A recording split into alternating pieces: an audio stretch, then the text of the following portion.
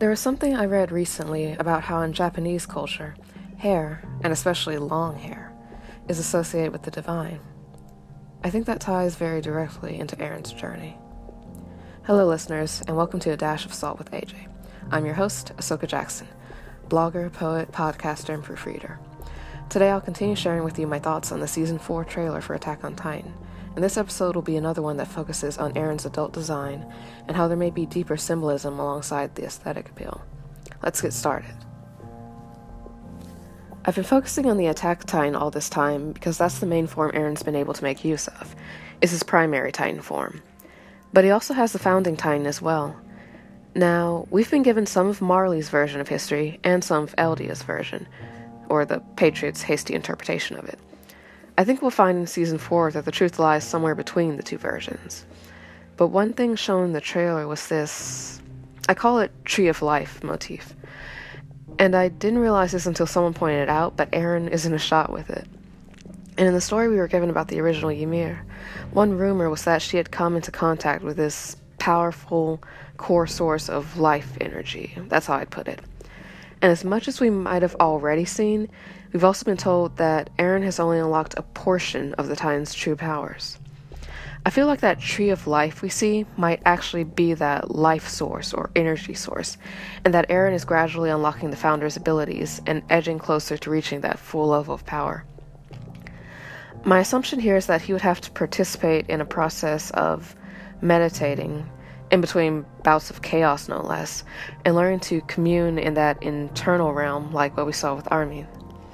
I think the tree itself is in that internal realm, but that drawing power from it is a process, and we'll probably see him visiting that space multiple times before he can fully use it. But the point is that Aaron, with his joint powers, and especially that of the Founding or Progenitor Titan, is essentially moving towards a sort of divine plane of existence and level of power. This concept is even discussed a little in some of the song lyrics from the past seasons. Although I should mention, that doesn't mean he'll be an example of straight-up virtue. In discussing the possible symbolism of his longer hair here, we're not talking about something necessarily like a Muslim, Jewish, or Christian standpoint here where divinity equals righteousness. Actually, Iblis, or Satan himself, is a fallen angel, so there is that as an example of a link between the divine and the evil. But from my understanding, this is a little closer to something like Hinduism, where you have players like Durga or Kali. Anyways, the last aspect that really caught my eye about his current or new design would be Aaron's eyes. When I look at Aaron's eyes in that shot, there's a different look in them than I saw at the end of Season 3. Rather than that sort of dazed, empty, barely there look he had then, I see a sense of focus now. He looks calm, focused, and cold. His eyes make me think of Levi, of Mikasa, and some other characters, but mainly Levi and Mikasa. I've said before that Aaron has been taking lessons from Levi, and I said that partially in a humorous way because of the vibe he has now. This very intense, powerful, masculine, formidable, yet also smooth and calm energy he gives off now. But in a serious sense, Levi really has been a mentor and guide for the youngsters, and especially Aaron. It wasn't until near the end of Season 3 that I actually realized the sort of role Levi played for Aaron and the kids. And then looking back at the earlier episodes, I began to see that aspect of the relationship more and more. So Aaron has been learning from him. What's more, he's also been going through certain experiences that are shaping him. Like Levi, Aaron has been gaining knowledge and experience over time. In Aaron's case, this happens both via personal experience and via his connection to the memories and experiences of the past Attack Titans, and perhaps through speaking with them directly. I'm not so sure about that part yet. But alongside the beneficial experience, Aaron has also been accumulating pain and trauma over time, also like Levi. But again, Aaron is experiencing not only his own personal life events, but also those of his predecessors. Come to think of it, he has both Attack Titan memories and Founding Titan memories. And just with what happened with Grisha and Kruger, you can say that Aaron rather literally has several lifetimes worth of trauma before he even reaches adulthood. And I'm pretty darn sure that he already had both regular PTSD and complex PTSD in his own right. One thing I bring up in the article I'm writing is that I think part of why people were frustrated with Aaron as a youngster is that they wanted him to be more like Levi, and they were frustrated and disappointed that he wasn't. But that really isn't a reasonable thing for the audience to expect.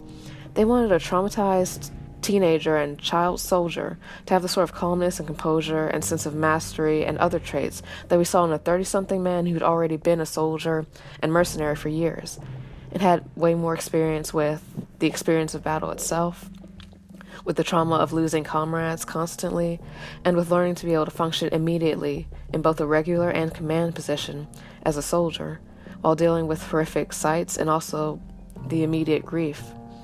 And it's not like Levi himself isn't emotional, even with how he often suppresses it from outward display and keeps it subtle. We've still seen moments where he becomes visibly enraged and lets that part of himself show, and acts accordingly.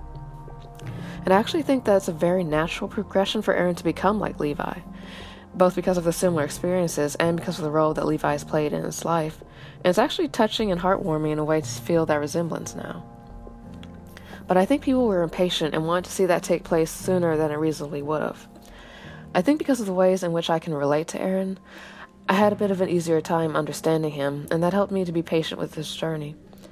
As it is, he often surprised and impressed me, especially since I'm used to seeing hot-headed characters who are less analytical and less able to be team players and to show restraint.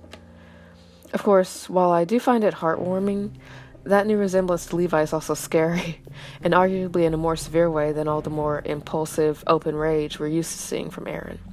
That's another thing that comes up in the article I'm working on. In any case, though, we're now at a point where Aaron is a grown man. Man, I get emotional even saying that, because I think of how we've seen him as a young child, as a teenager, and even the flashbacks to him as an infant, chewing on his mom's hair. And what makes it even more emotional is knowing that he's an orphan, and his parents have missed this huge milestone that a parent anticipates, seeing their son or daughter reach adulthood. But anyways, he's actually an adult now. And just with the story itself, we're going to see the culmination of everything that has happened with him up to this point, both good and bad, and we're going to see what kind of person he's matured into over time.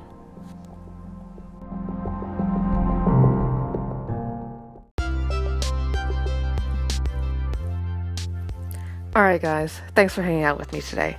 I hope you enjoyed the episode. Our next one should be the final part of my trailer reactions, at least for now. I'm going to be talking about that exchange between Aaron and Reiner, which is one of the things I'm most excited to see in full form right now. I'll also be sharing some miscellaneous thoughts on stuff I forgot to bring up earlier.